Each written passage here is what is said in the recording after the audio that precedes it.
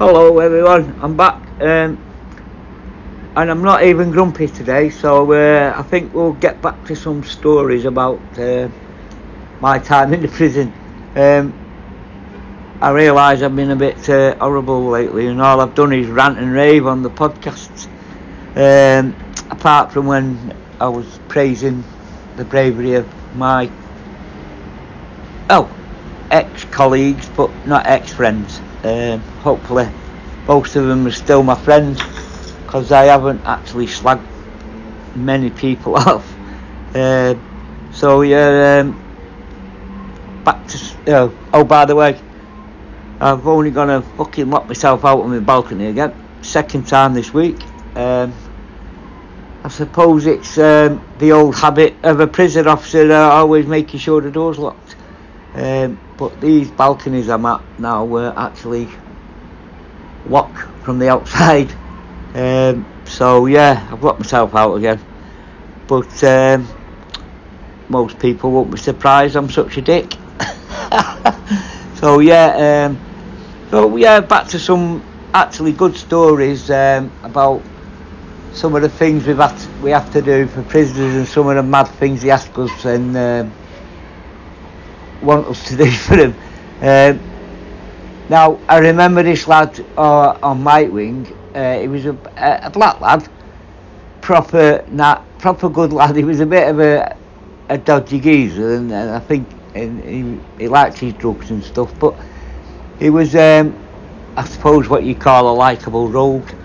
And I'm not being racist, because when he told me his name, I'm like, cat. I was a bit shocked because he's a black guy. And he told me that everyone calls him Chalky.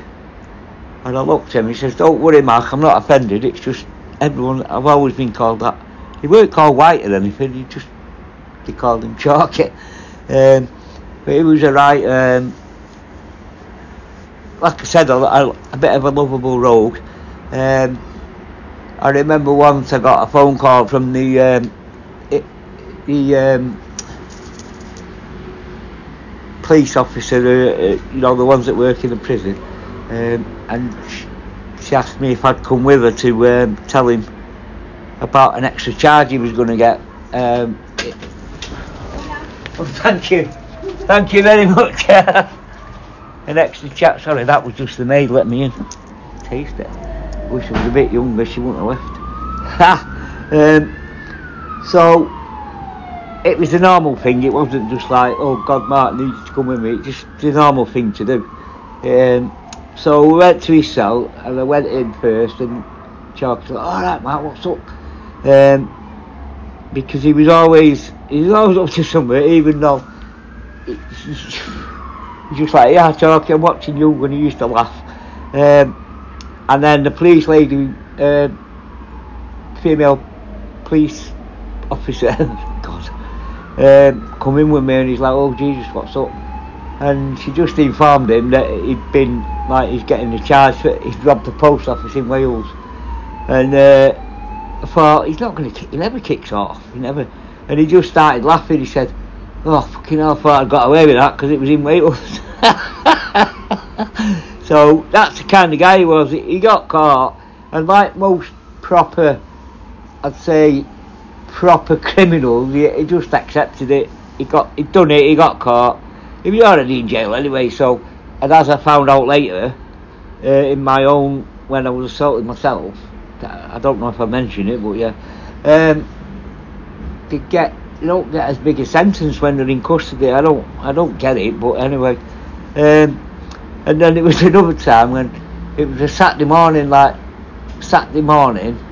and in them days, on a Saturday morning, it was the VP's visits in the morning, and then normal location in the afternoon. So he's walking on, and I could say, you can tell someone's dead fucking worried, dead anxious. And I'm like, yeah, I chalk it, because he weren't his normal self. He weren't laughing and joking and pissing about. So I'm like, yeah, I chalk it, what's up? He said, oh mate. He goes, Mark, you've got to help me. I said, fucking hell, what's up, mate? I thought someone had threatened him or something, but everyone liked him, so I didn't fucking think it was that. And he says, I fucked up, Mark. I said, why? What have you done, man? Fucking hell. He's always somewhat, and I'm taking it dead serious, thinking he's like pissed someone off, some of the big guys off and stuff. So I'm like, mate, we'll sort it out. What's up? He says, I've invited my missus and my fucking girlfriend for a visit today at the same time. I said, what am I going to do? Fucking hell, if they meet each other, they're going to kill each other. I said, well, how do they know each other? He said, well, they know each other. But they don't know that I'm shagging her. Like, fucking hell, Chalky. Now, Chalky was, he weren't young. You know, he was getting on a bit, but he was still being the lovable rogue, and he had 2, maybe more women on go, I don't know. And he said, my missus is fucking mad, she'll kill her. She said, she won't care, she's at the prison, she'll just rip her head off. So I'm like, shit.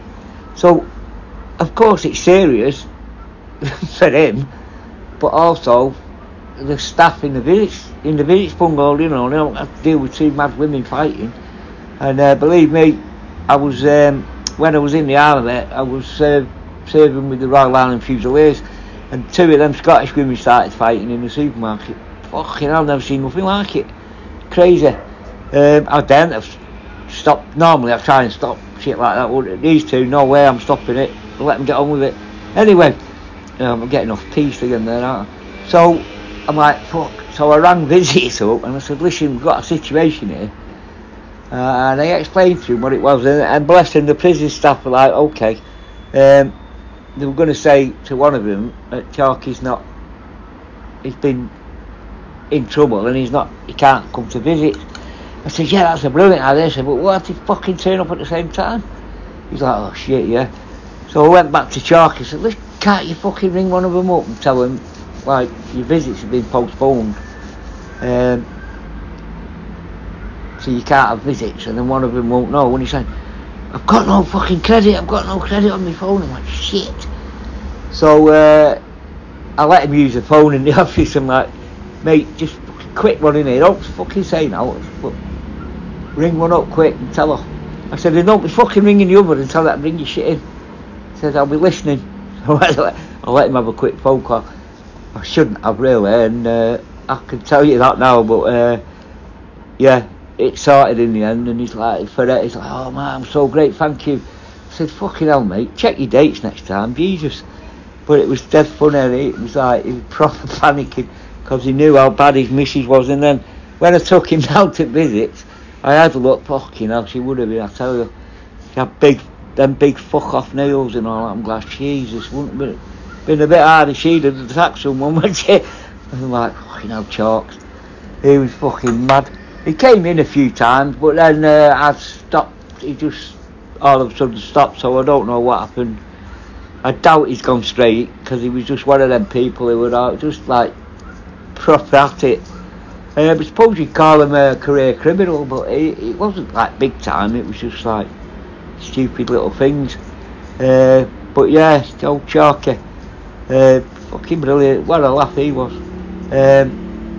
But yeah, you just knew he was up to shit, but I wouldn't say we turned up like that, because obviously if I caught him bang at it, it'd be a different story, but you just knew, you know, it's just one of them, you knew he was, but he was such a character.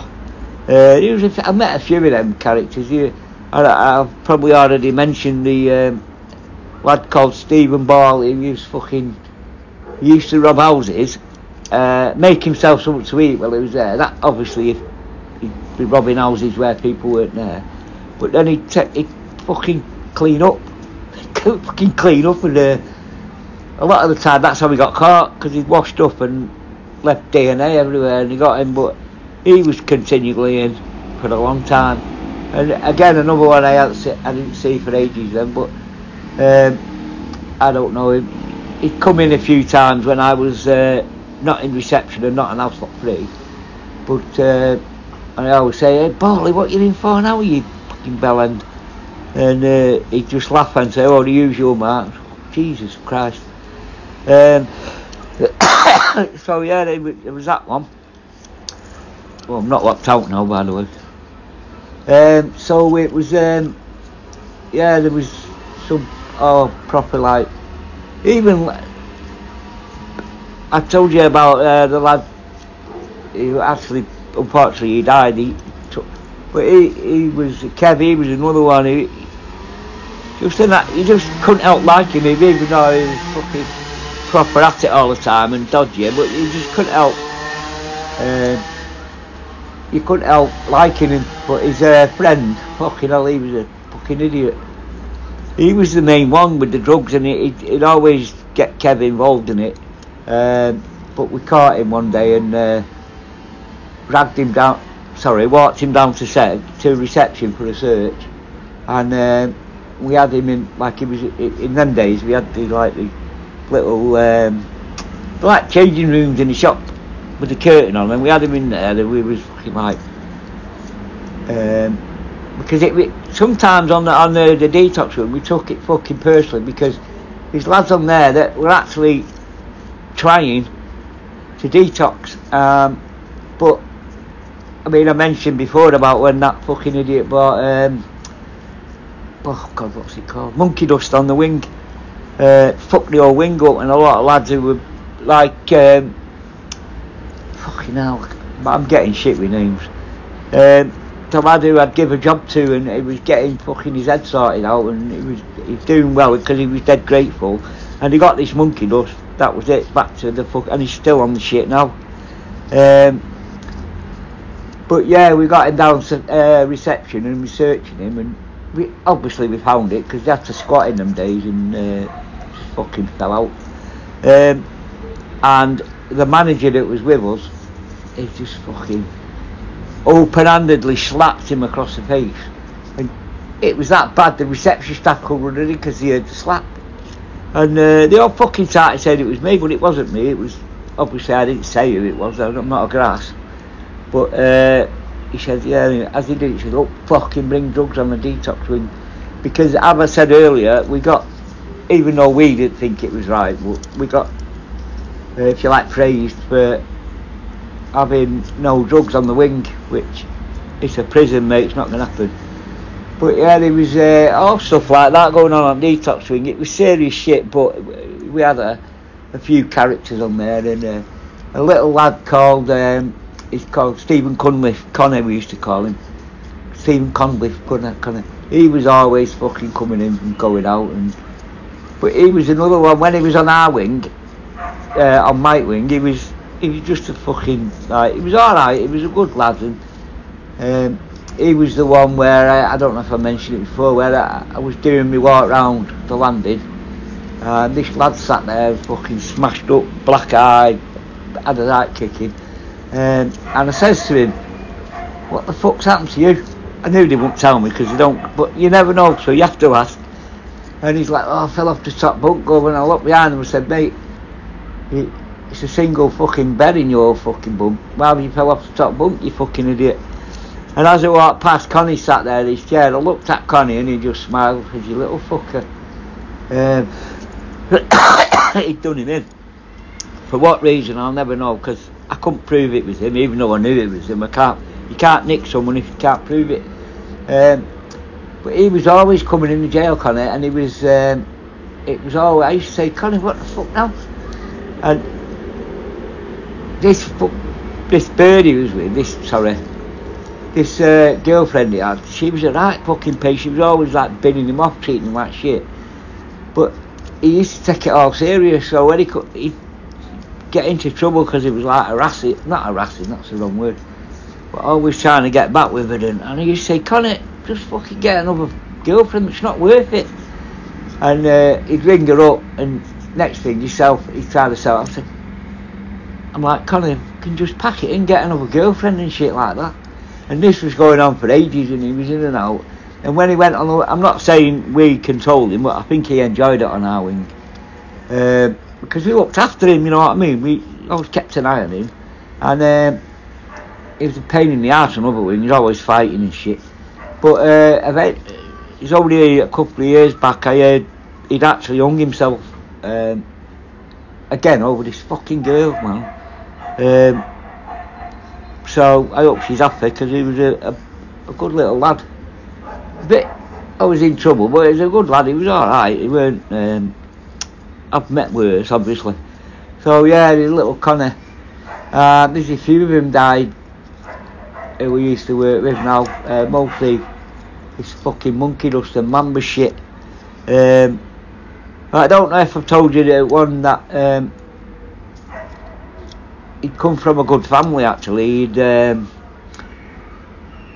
But someone had give him smack and he got addicted to it, and he came in, he got like 2 years I think, or something, and he actually tried really hard to come off the drugs. I mean, we did help him, but as mostly it's down to them if they want to give it up.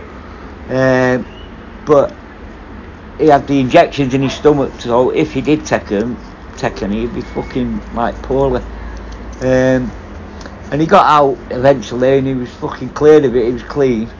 I mean, we got him early because he'd only just started, so that was a good thing. But then we heard he'd only been out a few months, and he took some strong heroin and it fucking killed him. Yeah, so it's not just the shuffling people you see on the street, bagheads with no teeth and stuff like that. He was like, you wouldn't have known looking at him. But his parents rang up. Excuse me. And this is the only time in 12 years. His parents rang up and actually thanked us for helping him get off the drugs, and they was dead grateful. But obviously once he got out, it didn't work out. But we was all touched by that. It was quite. The ISMT nurse come and told us they rang her, obviously they can't ring the wing, and told her and asked her to thank us for what we'd done. So it was quite good really. It was saying that's the only one in 6 years on that wing that we actually got thanked. Some of the prisoners thanked us, and some of them, they was out for years and they come back and they're like, some of them would say to us like, oh Mark, I took it on board what you told us, and one of them, he'd got out, give the drugs apart again, but got out, got his own business going, doing gardens and stuff, and had a child, and he came in, he just got pissed up one night and they had him for breaking his licence, so he got brought back in. So it just shows me sometimes they bring him back in for that, and he'd not done any harm to anyone, he just got pissed and he weren't allowed to something on his licence, or he was gobbing off or shouting or whatever. Why are they bringing him back? Because the lad was doing well. Hopefully he was alright. He didn't get long, he only got a couple of months or something, but hopefully it picked up, because I've never seen him again. So, and there's loads like that. I can't remember his name, so it's no good me guessing. But yeah, the stories like that, and people getting recalled for nicking a £10 block of cheese, and he got recalled. Fuck's sake, how much is it going to cost him to keep him in prison for the rest of the sentence for a block of cheese? Fuck's sake, man. Common sense. It's no wonder prisons are overcrowded, isn't it? But yeah, they come. But sometimes they do it to come back. I don't know. Obviously, we had the time when people got arrested and brought in, tried to smuggle drugs in, and some of them probably did, because we didn't have all the equipment we have now. Then it was just a little squat, and if they pushed it up far enough and held the sphincters, see, big words, I know these words, tight, we're not going to find it. So as time went on, we did start finding stuff, and especially with this mamba coming in paper, you can't keep that up your arse when you're squatting. But yeah, and the plastic phones are coming in, so we couldn't get them on the boss. But now we've got like big, sorry, not we. Excuse me again. We've got the electric chair. Fucking hell. We've got the scanners now that sees everything, mate. It's quite hard to get stuff in now through that, because it sees everything: drugs, plastic phones, fucking knife and fork, anything. You may laugh, but yeah, it's so as I spoke in my little rant, the previous one, they found another way, the prisoners, of getting the phone by getting the reception orderlies to rub it out of the box. So that happened. One of them, a Scouse lad, Stober, got shipped out, and the other one's still there. So I don't know the full story, so I'm not going to comment. On my little rant, I ranted on about the Parva. I've been told by a very trusted good friend of mine that it was a load of bollocks. So a 15-20 minute rant I had about Parva was a load of bollocks. So lesson learnt there that I will check before I open my gob, which I should have done for 12 years, but unfortunately a few times I fucking didn't. So ayo. So yeah, let's back to we had oh god, yeah, Twinner. We had a lad from Manchester. I can never remember his name. We just used to call him Twinner. I'm assuming he had a twin. And he was a fucking handful. He got shipped out from another jail because he was kicking off and all that shit. So we kind of knew what to expect. So for the first few weeks, he was a proper little fucking pain, not little, proper pain in the arse. But he was on the side of the wing, and I told you before, Ardley was on one side. Joe's idea, of course, as usual. But that was the only empty cell we had when he came in, was that cell. He had to be on his own because he was classed as a racist, and he beat his previous cellmate up. So the only single cell we had was that one, so we went in there. Oh, fuck's sake. We had a lad, he had mental health issues, he was next door. God, he used to smash fuck out of his head with tins of beans and shit. He was guilt over his offence. I think it helped with him as well. His cousin, who was on his co-D, come on our wing as well, so he sort of looked after him and calmed him down for a bit. But what they did, I latched on to Twinny, so Twinny calmed down a lot because these two were telling him, like, you know, this wing, they don't take any messing about, but if you're alright with them, they'll help you and stuff like that. So he calmed down a bit, and me and him got on really well. Apart from him being a City fan, but you know, that was our little fucking our little banter shit. And he used to go sit in there with him and have a fag, because we used to be able to take fags on them, but I didn't give him a fag. Honest, I didn't, Joe. I didn't. He used to have his roll-ups, and let's sit and have a chat about home and about Manchester and Salford. That was another thing about. I used to call himself a scumbag and shit like that, but it was just banter. We didn't mean it.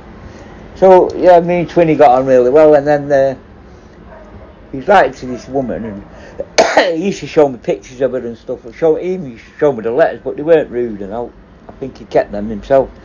But he eventually, after a few months, he asked me to be his best man. He's going to get asked her to marry him, come to prison and marry him, and he wanted me to be his best man. Well, obviously I can't, so I had to explain to him, I can't, mate, they won't let me, but I'll come. I can come to the wedding and shit like that. And he's like, oh, okay, fair enough. But I think he got his cat C before he got the wedding started out, so it didn't happen in our prison. So, you know, I wished him well when he went, and we shook hands and off he went.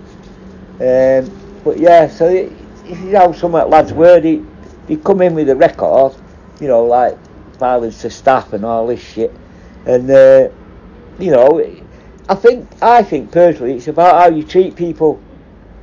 You know, they come in troublesome, you don't fucking get on. We didn't used to get on the case straight away, like, yeah.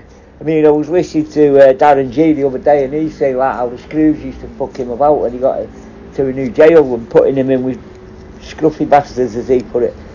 But we didn't do that purposely. It was like, we used to have a chat with him and say, listen, you've been a dickhead in other prisons.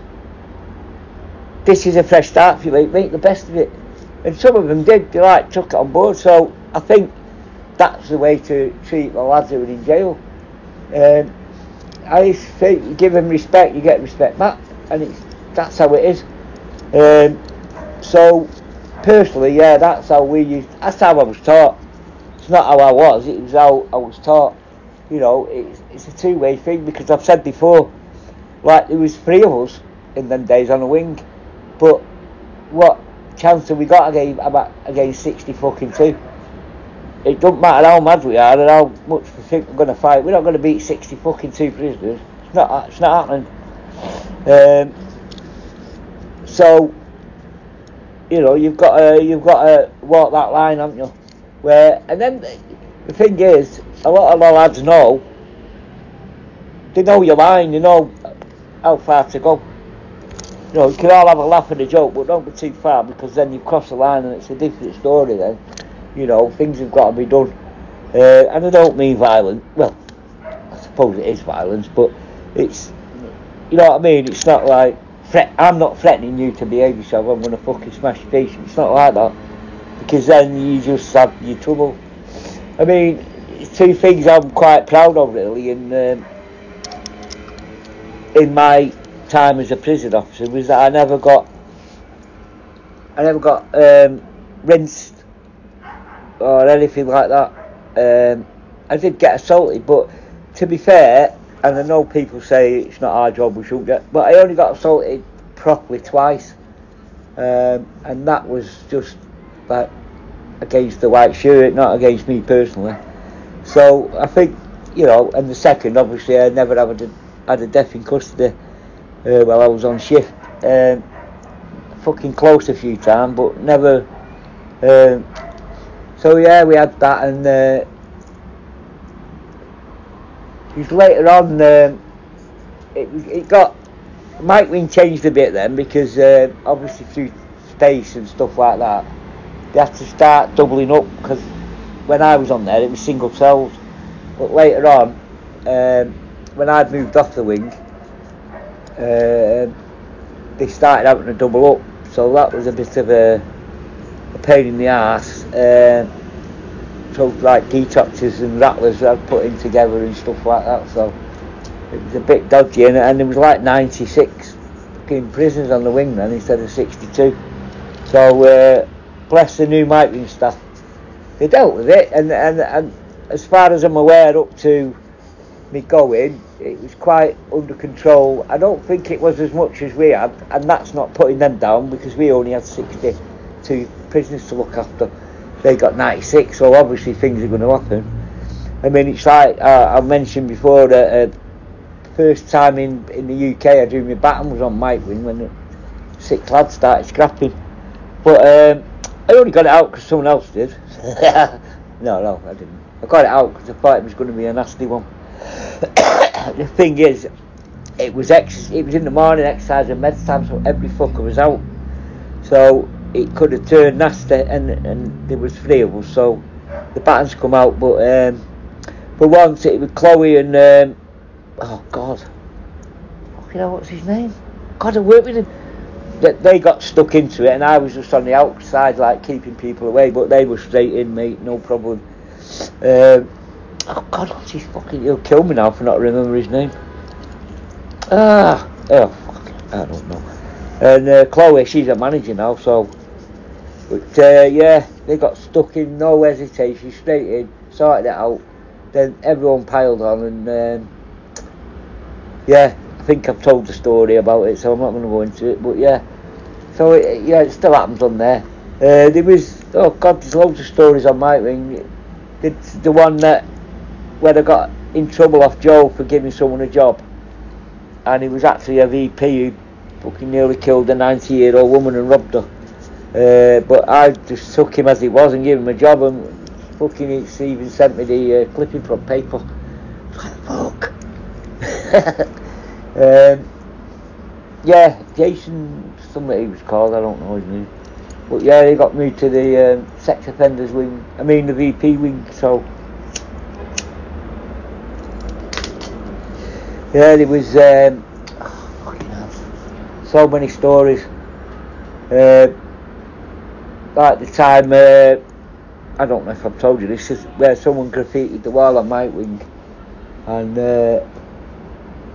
I went fucking apeshit, because I said we was like always one of the cleanest wings in jail because of the cleaners and orders we had on the wing, and some fucking idiot graffitied the wall.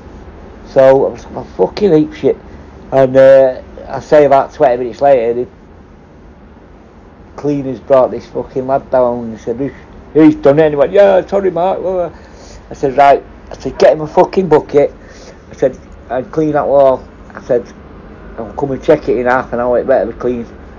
So that was it, off he went and he cleaned himself, and he's another one. He's like, oh Mark, thanks for that, I thought them lads were going to kick me head in. I said, no mate, they won't kick your head, but don't forget they're living here, that when you go home next month, they've got to stay here, so they want a clean wing. That was why, genius idea, getting them on terms on the wing. Nowadays, you've got officers who've got no choice. Any old fucking fool can become a... People give them jobs now on the wing that don't even work, not even prison officers, they don't even work the wings. So you got some right numpties who proper just use it as a fucking excuse. You go on another wing to work, you see these fuckers at the doors all the time, like, yeah mate, you a cleaner? Yeah, so we'll get fucking cleaning then. So bang it up. But that was like, if you like, old school. Nowadays, you just let them do what they fucking want. That's when I was there. I don't know if it happens now. Obviously, it might have gone back to that, but I can't see it either. Oh, we nearly started criticising someone there when I said I wouldn't. So yeah, it's stories all the time. Stories people tell me that you just like piss yourself pissing yourself in bubble, but that's their stories, not mine. So I'm not going to be a life stealer. I'm only going to talk about things I knew and I was involved in, not in a good way. I can go on about all the bad shit, and but at the minute I don't want to, because I just don't feel ready to talk about that yet. Because of some things trigger me, so I don't want to. Not yet, anyway. I will do eventually, but not yet. So yeah, there was just plenty of them. Just stuff you do for them lads. It's like one time we was told by the Oscar 1 on a Saturday. It was me and Jade Arbor. We was. That was the day we got loads of fucking prisoners on basic for not doing as they're told. They told us we had to make 13 beds because there's 13 prisoners coming from court. I'm like, for fuck's sake. But what, all week we've been after new tellies, because fucking bastards, yeah. What we used to do, every night before we went home, if it was on the main shift, we'd make sure all the pads were ready for new prisoners coming in. It was just our thing, what we did. We used to always make sure. But what the fucking bastards doing on late used to do, if they needed to tell it or something, they'd go fucking mic ring and rob it. So prisoners would come up from reception and we'd have no fucking telly for them. We'd have to go round fucking scrabbling. So and Friday night was the worst. So Saturday, me and Jade were on, and they're like, 13 prisoners coming in from court. You need to get the cells ready. Fuck, tellies. So what we did, we waited till dinner time and we fucking went to the recycling, and they had a section there that used to repair the tellies. So I climbed over and passed 13 tellies over to Jade and fucking... I didn't climb over, no, I just went in. There was no lock on the door in them days. Not on the door, on the gate. So I went in and robbed 13, got a trolley and robbed 13 trolleys and run them over. The next week, there's a fucking padlock on the gate on the fucking recycling, the telly repair bit. So anyway, we got fucking run around like dickheads, got all these pads ready, fucking 13 pads, a lot, tellies in, bed in, everything in it. And you know how many fucking prisoners come in? Fucking 3. After all that, 3 fucking prisoners. That's the day fucking Jade threw clipboard at me because I didn't agree with what she was planning. Fucking never again. It just missed me head, mate. It's bad enough fucking dealing with prisoners who were kicking off, but when it's your colleague, fucking hell. God, nearly hit me right between the eyes, bless her. So I always did as I was told then, just say, yeah, okay, Jade, we'll do it. She was right in the end, so I was just being a bit of a dick, I suppose. There was a time when I was on shift with Lucy.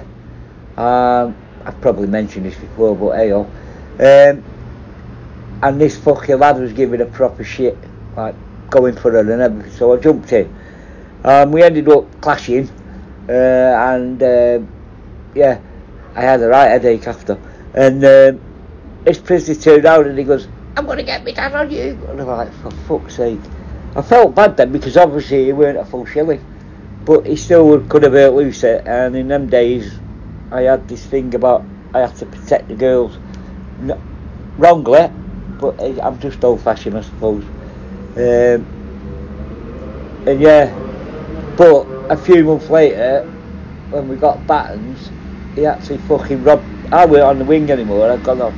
But this fucking lad had actually pulled the baton out of an officer's baton holder and was threatening all the staff with it. So I suppose he weren't that much of a. He didn't have that much mental health issues because, yeah. So yeah, this is. I mean, it's like anything. You can't. Even though I say about lads we work with, but you can't 100% trust them because if the opportunity's there, they would take it. I remember another time when we first got battens, and I was on Lima Wing, and these big fucking guys on there, big like black guys and stuff like that.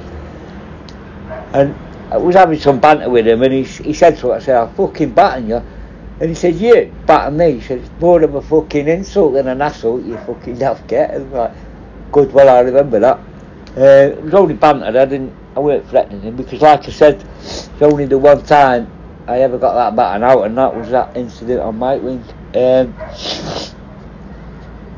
But this is the kind of banter you should have with prisoners. It's like, however bad they've been, and however fucking horrible, you just try and get on with them, because we're all in it together. We've got a white shirt, yeah, we lock the doors, but we've got to work constantly with these people. They proper, some of them are dodgy. It's like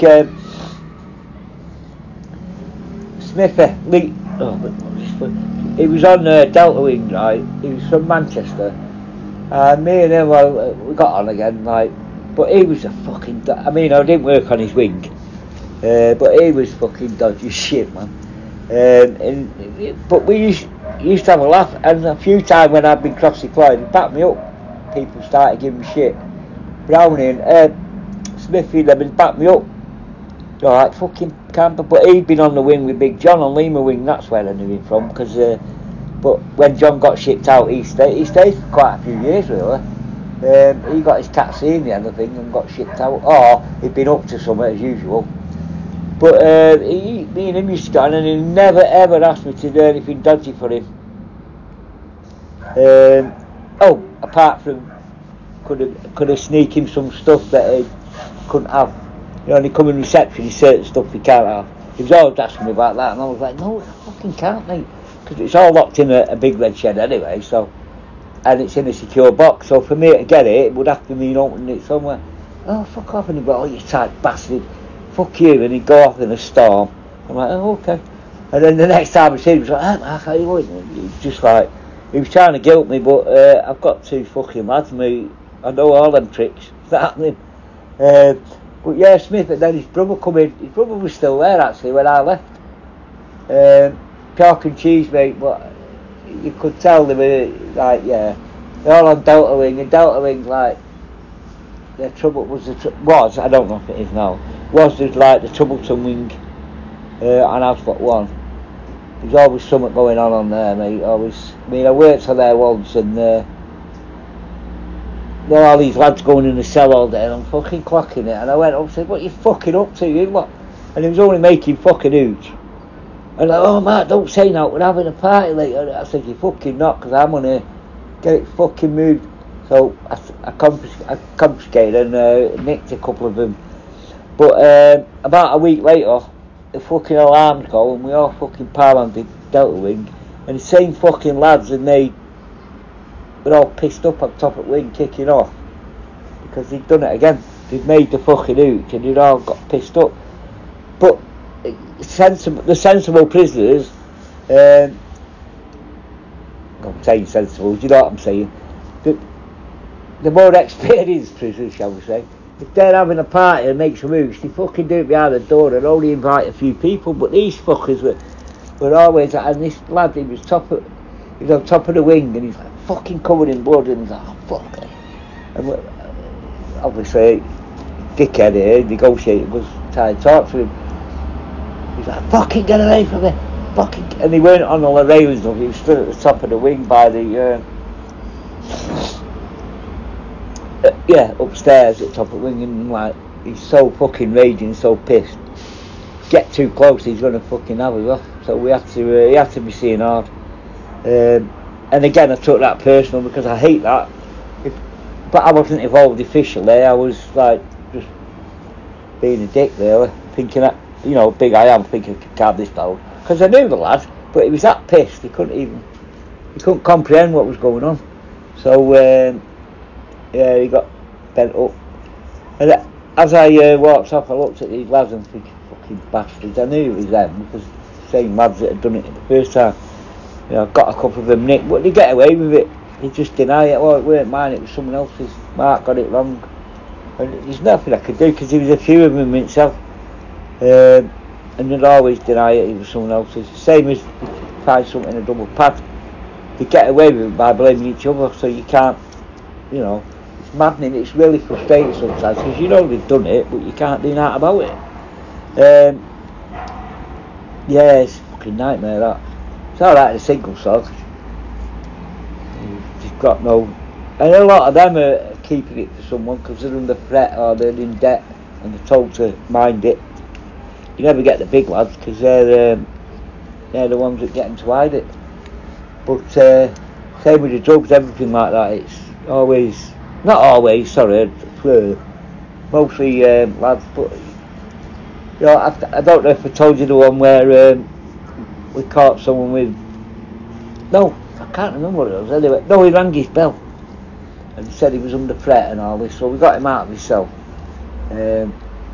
Got him down to reception, and he told us he had hooch under his bed, but they were threatening him to, because he was to keep his hooch, so I got it out. I went up to his pad and got the hooch out. And took the two big bags it was under his bed. So we went, I don't know if he'd found it on a news or anyway, it doesn't matter. That's not the story. So we was walking down from house block 1 to reception. It's like, house block 1's the farthest house block away from reception. No, security I was going, sorry, with his hooch. Because we have to, even though we know it is, it's got to be officially tested, so for the adjudication, it's proven it was hooch. So I'm walking down and I get to reception. I'm like, what the fuck? The pissing bag had leaked all down my fucking trousers, and it was at night, so I couldn't get a new pair. And I'd finished my shift. Once I got rid of the hooch, I finished. Fuck. So I'm going out of the prison, fucking stinking of hooch, all down my fucking trousers. You know, thinking about it, I should have put a prison tracksuit bottom on, but it was home time. What do you think at home time? You want to get out of the fucking jail, you don't care. So I'm driving home, and then being like I am, I'm like, fuck, if the police stop me now and come to the window, they're going to think I'm going to be pissed up, and they're going to get me out of the car, and I'm going to get drunk driving, and fucking car was written, and I was shitting it. I don't think I went over the speed limit once on the way home. Even I used to go on the motorway, even on the motorway I was doing 60 just in case. I was shitting it that the police had stopped me and smelled the hooch all over me. They didn't, and I got home. Oh, fucking hell. It was like COVID, mate. I had to fucking take my trousers off at the door. And go in with my fucking trousers in my hand. Luckily, I had my boxers on. Ha! No kidding. So, yeah, it was fucking mad. Mad times, mate. It was, you know, it was sometimes the alarms would go and you'd get there and you'd just start laughing because it's someone it's like just being a dick. And they just want everyone to come so they can look good in front of everyone. And it's like a lot of prisoners know that if they're on the railings for over 4 hours, that the nationals are going to come to get them down. They have to come then and get them down safely because they've got all this jazzy equipment. And you would not believe how many lads would get on that railing and it'd be like 3 hours. It'd be like, what time is it? And when you've not been in job long, you don't realise why they keep asking you the time. Come like 3 o'clock. Said, oh, so I've been up here like 3 hours. And I'm like, yeah, you have me. And he's like, alright. And then he'd leave it, and I'm like, what the fuck? And then he'd go, what time is it? So I'd say like 3:30. He said, 3.5 hours, yeah? I'm like, yeah. Right. And he just jumped over. So I said to the manager, I think it was Glenn Bagley, said, what the fuck was all that about? And he said, well, they know the Nationals come at 4 hours and we withdraw and the Nationals take over. So, oh, fuck's sake. So, any other negotiation after that, I used to take my watch off so they couldn't fucking ask me. I mean, apart from that big long one I was telling you about and the 4 hour one, I don't think I've done a negotiation where the Nationals have come because we managed to talk them down before it got to, and a lot of it were quick ones, mate. A lot of the time it's like the staff used to get them over before we got ready. The few times that we've actually been called upstairs, briefed, got all the stuff. By the time we got to the wing, they were all fucking done. We got them down. The staff were brilliant at that. Took away a lot of our glory as obviously negotiating, but yeah, the staff at Dubgate were really good at being first on scene, if you like, because usually during training you get first when you get there, you know, it's a scenario. The first on scene's being a right twat to him and okay, and then we've got to start there and calm them down from first on scene. The training, they go, you get there, the first on scene, it's like, oh, this fucking bastard's demanding all kinds of shit. Told him he can fuck off. So we're starting on the bad scene, but at Dubgate, 99% of the times, first on scene had been really good. You know, it should have been no negotiating in that jail because a lot of the staff were already there, in my opinion. But yeah, it was some of them just did it for a laugh because we had no netting at Dubgate, so they couldn't jump on the netting and shit like they do in other jails. So it was, oh God, all kinds, mad. But it's part of the job, and to be honest, mate, it keeps you on your toes, and it just, you know, I'll say it now, it's because you don't know how your day's going to go. It's quite adrenaline. You're always at it. You're always like on it, and it's knackering. But it's the job, and to me, that's what I loved about the job. It was always that you have to be on your guard and stuff like that. Unfortunately, it's followed me out in civil life now because I'm still not in that place where I'm not checking. I mean, I'm on holiday now, but I always sit facing the door with me. I always try to get a back seat and stuff like that. It's mad. I always double check my locks. I always rattle my lock before I fucking go anywhere, make sure I've locked it. Even though I know I have, it's just habit. My neighbour said to me about it, why do you keep rattling your door, Matt? I said, mate, I was a prison officer for a long time and it's just habit. We always have to prove our locks. Wherever we go, any gate, any door, anything, we have to prove our lock. Saying that, one time I didn't, and I left the gate open.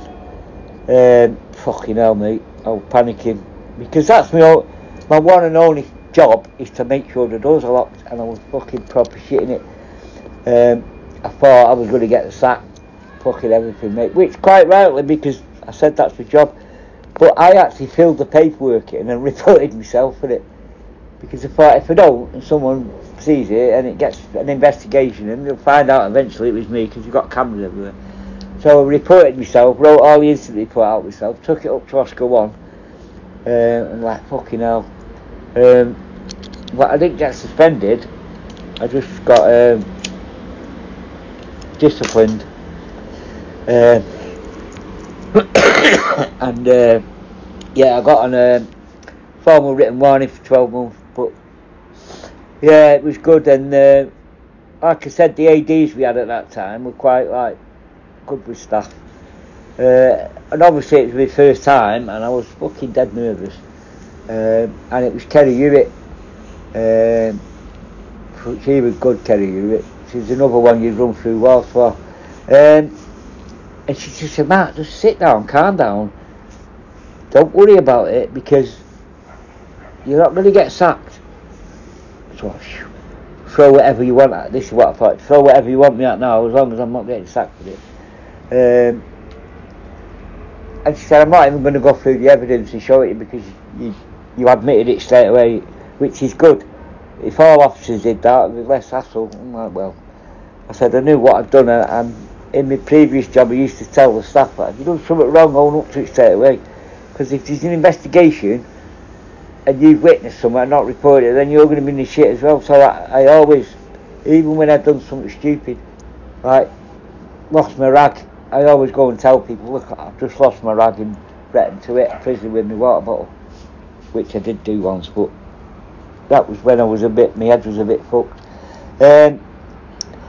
So yeah, I got yeah, oh my god, I couldn't wait for that to be over with. Fucking hell, a long year that, mate. So yeah, because it happens. I remember it vividly. I'd been to November Wing to get some, I can't remember, some admin stuff, paperwork, but it was fucking loads of it. So an officer, I managed to open the gate, but my hands were that full. I didn't want to, because he was stood behind me, this officer, and to be fair, well, I'm not going to be fair, he should have, I walked off thinking he was going to lock it for me, but he fucking didn't. He walked off, I left it open. So someone come up to me and said, Matt, you left the fucking gate open. I'm like, shit. But that's what we would do with, I personally, if I see a gate left open, I lock it and then fuck off and don't say a word. Because I don't want to get people in trouble, but this fucking idiot, he didn't last long anyway. That wasn't like because I threatened him or nothing. He was shit at the job. But yeah, and it's things like that. There's some staff like that who, oh well, you opened it, so I'm not shutting it. Well, fuck off, man. With a team, and my hands were full, so it looked like I did it on purpose. But I left it open. It was my gate. That's the rule. Sorry. Excuse me. So, but yeah, there was fucking stories like when I was on first time in reception. It was yeah, eye-opening. Nobody realises till they work in reception the fucking job you get in reception. I mean, we was involved in more C&Rs in reception than I was when I was working on the wing, and we did quite a few on the wing. But people don't realise that in reception, that you're the first people prisoners see. So you get these people who they think, especially like newish people or kids who've been in YLI before, and they come in and they think it's YLI and they think they're going to be a big, and you kick off as soon as you come through the door. So you've got to like sort them out, mate. And you don't realise, but there's funny things as well happen. It's like, well, it's not funny, but it's like that Gary was saying about the one who he thought I was fucking like the bee's knees. So he come back in, and it was not long after Jade had been attacked. So Gary, I don't know if Gary was on the wing then or he'd heard about it. So he come in and I was dealing with a prisoner when Gary walked through, so Gary was getting dealt with someone else. And this prisoner was being a bit of a dick. But it was like, oh, fuck off. It was funny really, because he was trying to be clever, like telling me how to do my job and shit. And, later on in my career, I would have given him a fucking earful for that. But at the time, I was just like, yeah, okay, mate. But whatever you think, this is what's happening. So Gary stood next to this lad and he's like, right, Mark, he always said this man saved my life. I said, you didn't save your life, mate, I just give you a job, you dick. But yeah, and this prison was giving me shit.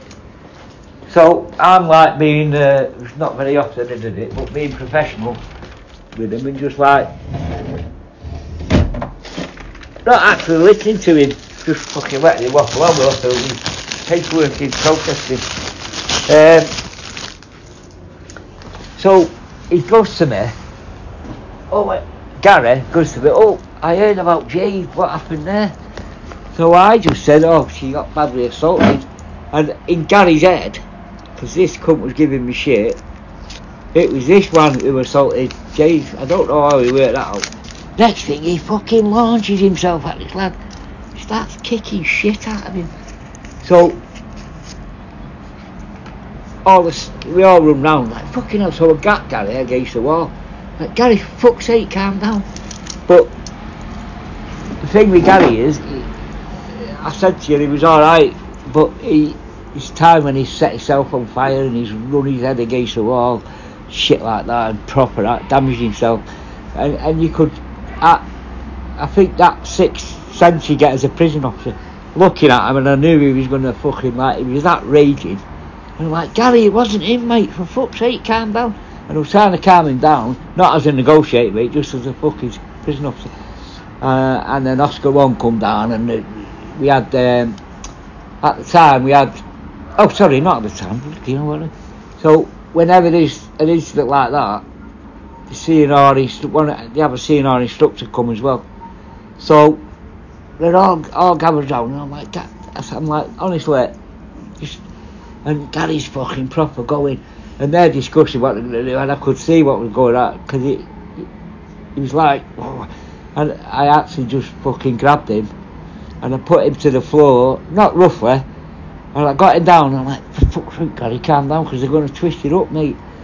And then all of a sudden, you see, like, a flick of your fingers, he changed, and went, oh shit, Mark, what have I done? He didn't even remember what he'd done. He was that fucking wound up. And so he calmed down, and I said, come on, get up. And I got him up, so it wasn't like me being the big I am and dropping him. I just fucking thought it's safer for him and all of us, because if he's in that way, it's going to be fucking, someone's going to get hurt. So I took it on my head again to try and calm it down, but calm it down in a different way. And I got him down, and he calmed down, and we put him in a room, get him a brew, let him calm down for a bit, and then he was good as gold. Obviously we didn't let him see that lad again, because that lad could have started on him and it could have all pear-shaped. But and then the CNR instructor got on me, he says, can I have a word back? I said, yeah, of course you can, mate. Because in my eyes I'd done that wrong. I think he was a bit over the top there, dropping him like that.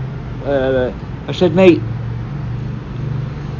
I know that lad, he's set himself on fire, he's run hell for leather at the wall and smashed his head against the wall.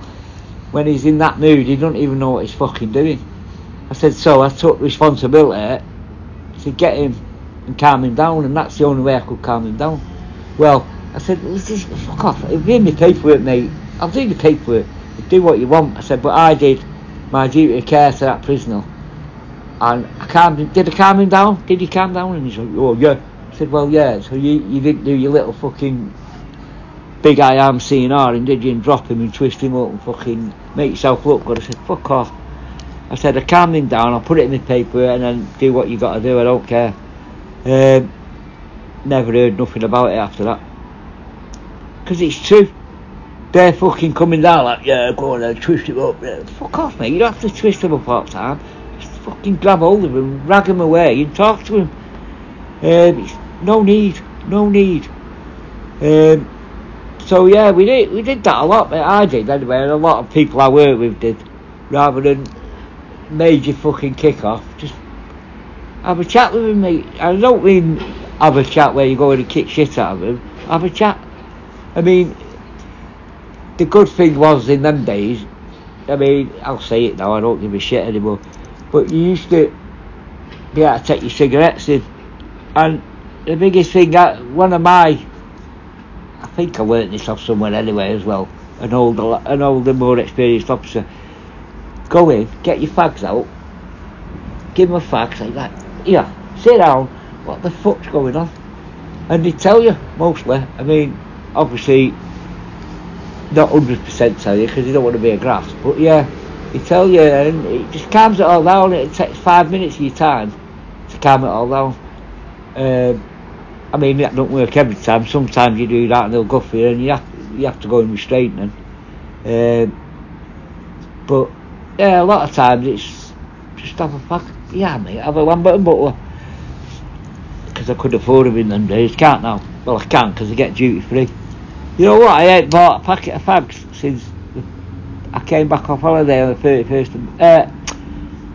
17th of May, because I keep going away and topping myself up, but I've got to wait a few months now before I go again, so whoa, I might have to buy some. I don't even know how much they are anymore. Yeah, because I've got to pay for my new teeth, so I can't go on holiday for a bit. Oh, I can't wait to smile again. So stuff happening all the time where it's not all prison officers, not all fucking bullies in around kicking shit out of people, like with Darren G, where they wind him up all the time just to get a response off him so they can ship him off. It happens that people come in and they don't give a fuck. Whatever you do for them, they don't want to know. They'll just kick off. But at least we can say we give you a chance, mate, and you fucked it up yourself.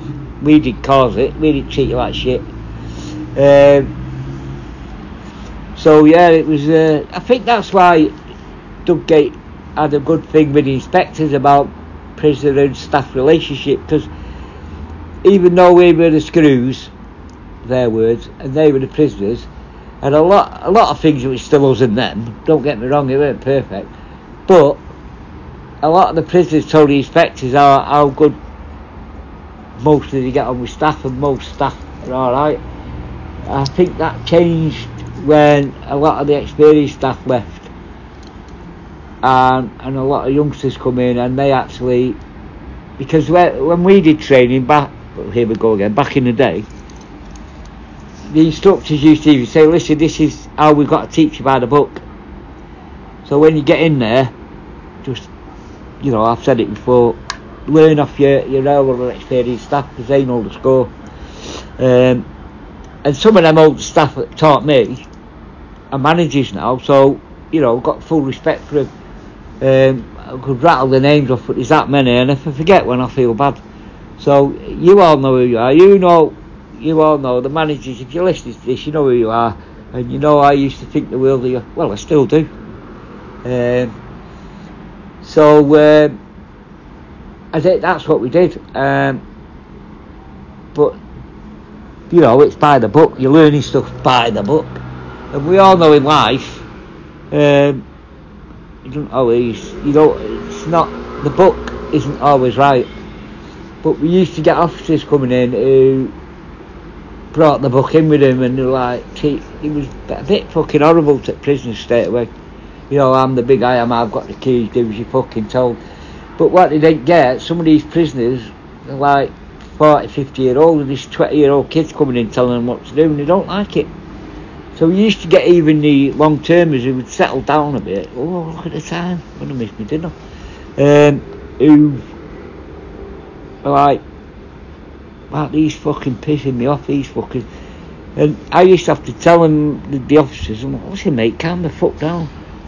And the first thing he explained to me was like, you're outnumbered here mate, if they kick off, you're fucked. Right, I'm going to go for my dinner, and I'll be back in a bit.